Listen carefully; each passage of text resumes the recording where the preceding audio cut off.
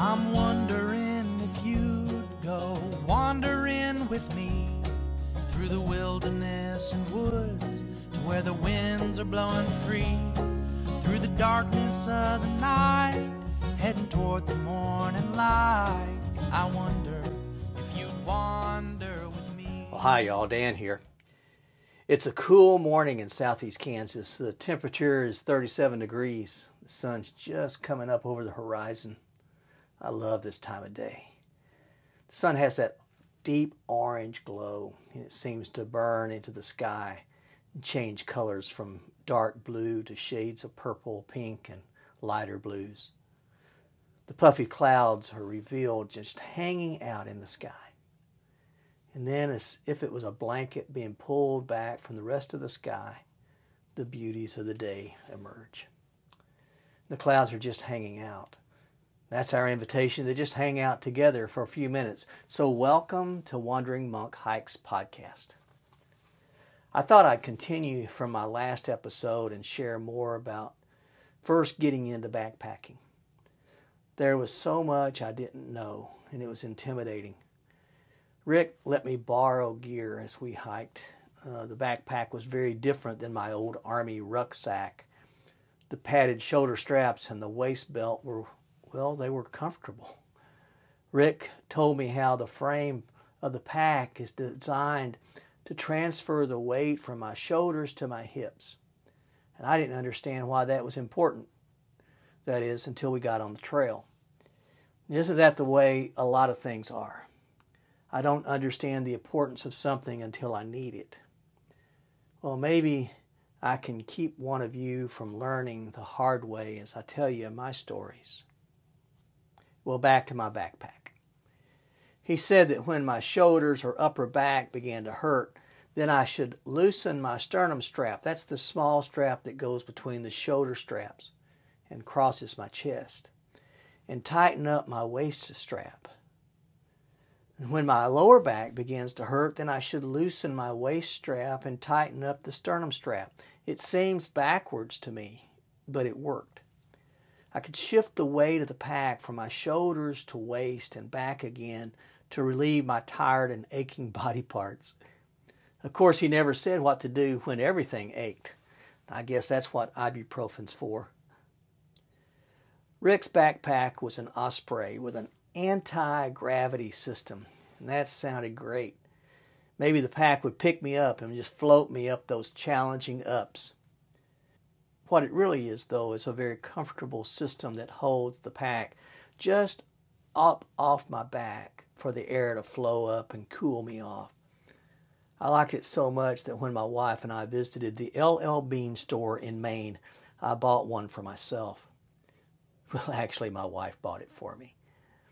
The young man at the store measured my back, adjusted the Osprey Atmos 65, dropped a 25-pound bag of rice, and sent me off to walk around the store. I just fell into the right way of investing into a backpack. Let a professional size and adjust the pack. Walk around and try it out. The backpack is one of the big three, the main systems needed for backpacking, and the most expensive parts of it. Now, some say buy your backpack last. The thought is you will fill up whatever you get. My Osprey was a 65-liter pack, meaning that it holds 65 liters of gear. And true to the thought, I filled it up to the brim. When I began the Appalachian Trail in March of 2021, my pack weighed in at 35 pounds. Less than many, but I would learn that it was much more than I really needed. I love my backpack. I still do. The gear quickly becomes a familiar and trusted friend. So when I went lighter, I felt like I was betraying my friend just a little. Still, I made friends at Hilltop Packs. A small cottage industry in western Pennsylvania is owned by Ben McMillan. And Ben and his crew are innovative and produce quality, ultra-lightweight gear. I contacted Ben in December and asked about making a custom backpack with my Wandering Monk logo printed on the material. And he said they could do that. And then when I asked him if he could get it ready for me to start the Appalachian Trail in March, he said, "You probably ought to go to another company." He gave me names of his competitors, and I was so impressed by his integrity that I chose his backpack over the others. I am so glad I did. It's very lightweight, and it's made of a durable, waterproof material called Dyneema. My Osprey pack weighs in at 4.5 pounds empty. The empty weight of my Hilltop packs is slightly more than 1 pound. Now, 3.5 pounds doesn't sound like much until you fill it and you wear it for 15 miles up and down the rugged trails. Someone said, "Worry about the ounces and the pounds will take care of themselves." Well, I'm not a gram weenie, but I do look for ways to lighten my load. My new backpack holds 45 liters, and I was worried about losing 20 liters of capacity. I should have known that I will take out what I really didn't need. Now, my overall backpack weight, including 5 days of food and 2 liters of water, went from 35 pounds to 24 pounds.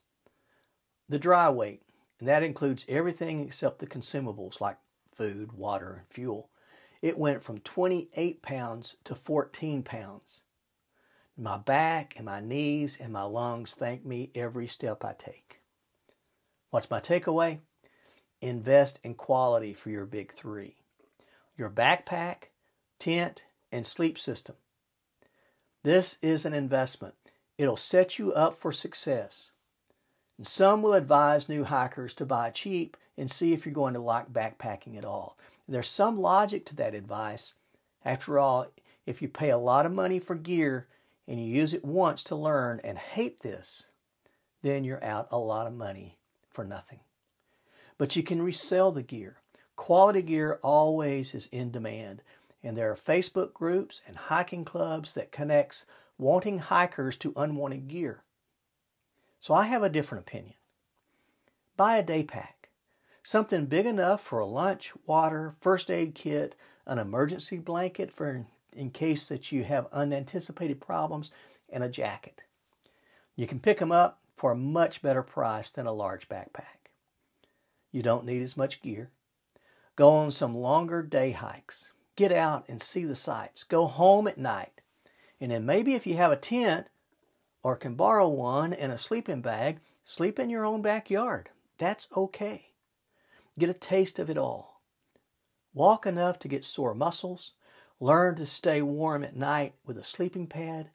Eat some trail meals and see what you like and what you don't like. Sure, you can make your first hiking experience to be an Appalachian Trail through hike. Dixie did that. But chances are that if you're not familiar with the outdoors, the chances are great that you won't have a good experience. This isn't a race. It isn't even a marathon. This is backpacking. When we slow down to 2 miles an hour and look at what is around it, to see the beauties waiting in the woods, then we discover that our physical health improves. Blood pressure, blood sugar, in my case, oxygen levels, even bone density improves. Our mental health improves. We step away from the distressing news reports and competing demands for attention. I focus on what I need today, what is around me right now, the smells, the sounds, the tastes of nature, and mentally I am calmed. Spiritually, I'm healthier because of the trail. There's something for me in hearing birds and seeing animals, smelling pine and cedar, being immersed in creation. I began to feel less a foreigner looking at the beauty that surrounds me and more a part of that beauty. There's a peaceful harmony that seeps deep into my soul. The stressors grow quiet. I'm filled with something indescribable. It's what the Desert Fathers and Mothers called prayer. They called it Lectio Divina, or speaking the divine.